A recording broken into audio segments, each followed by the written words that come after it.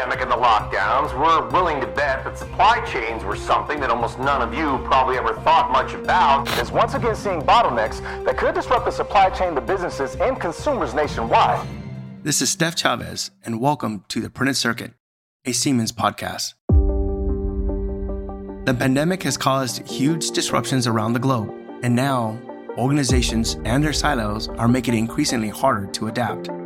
I think mess is maybe not the right term, but just having to deal with our dated processes that have always been like a just-in-time approach to now we're having to adapt to this new normal with the backlog or just a buildup of supply chain and the disturbance within the supply chain ecosystem. How do design teams do this is the challenge.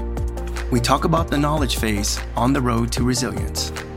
It's to take kind of an outside-in approach, meaning your decisions as a design organization are informed by global business and supply chain conditions on the ground, real time, right now.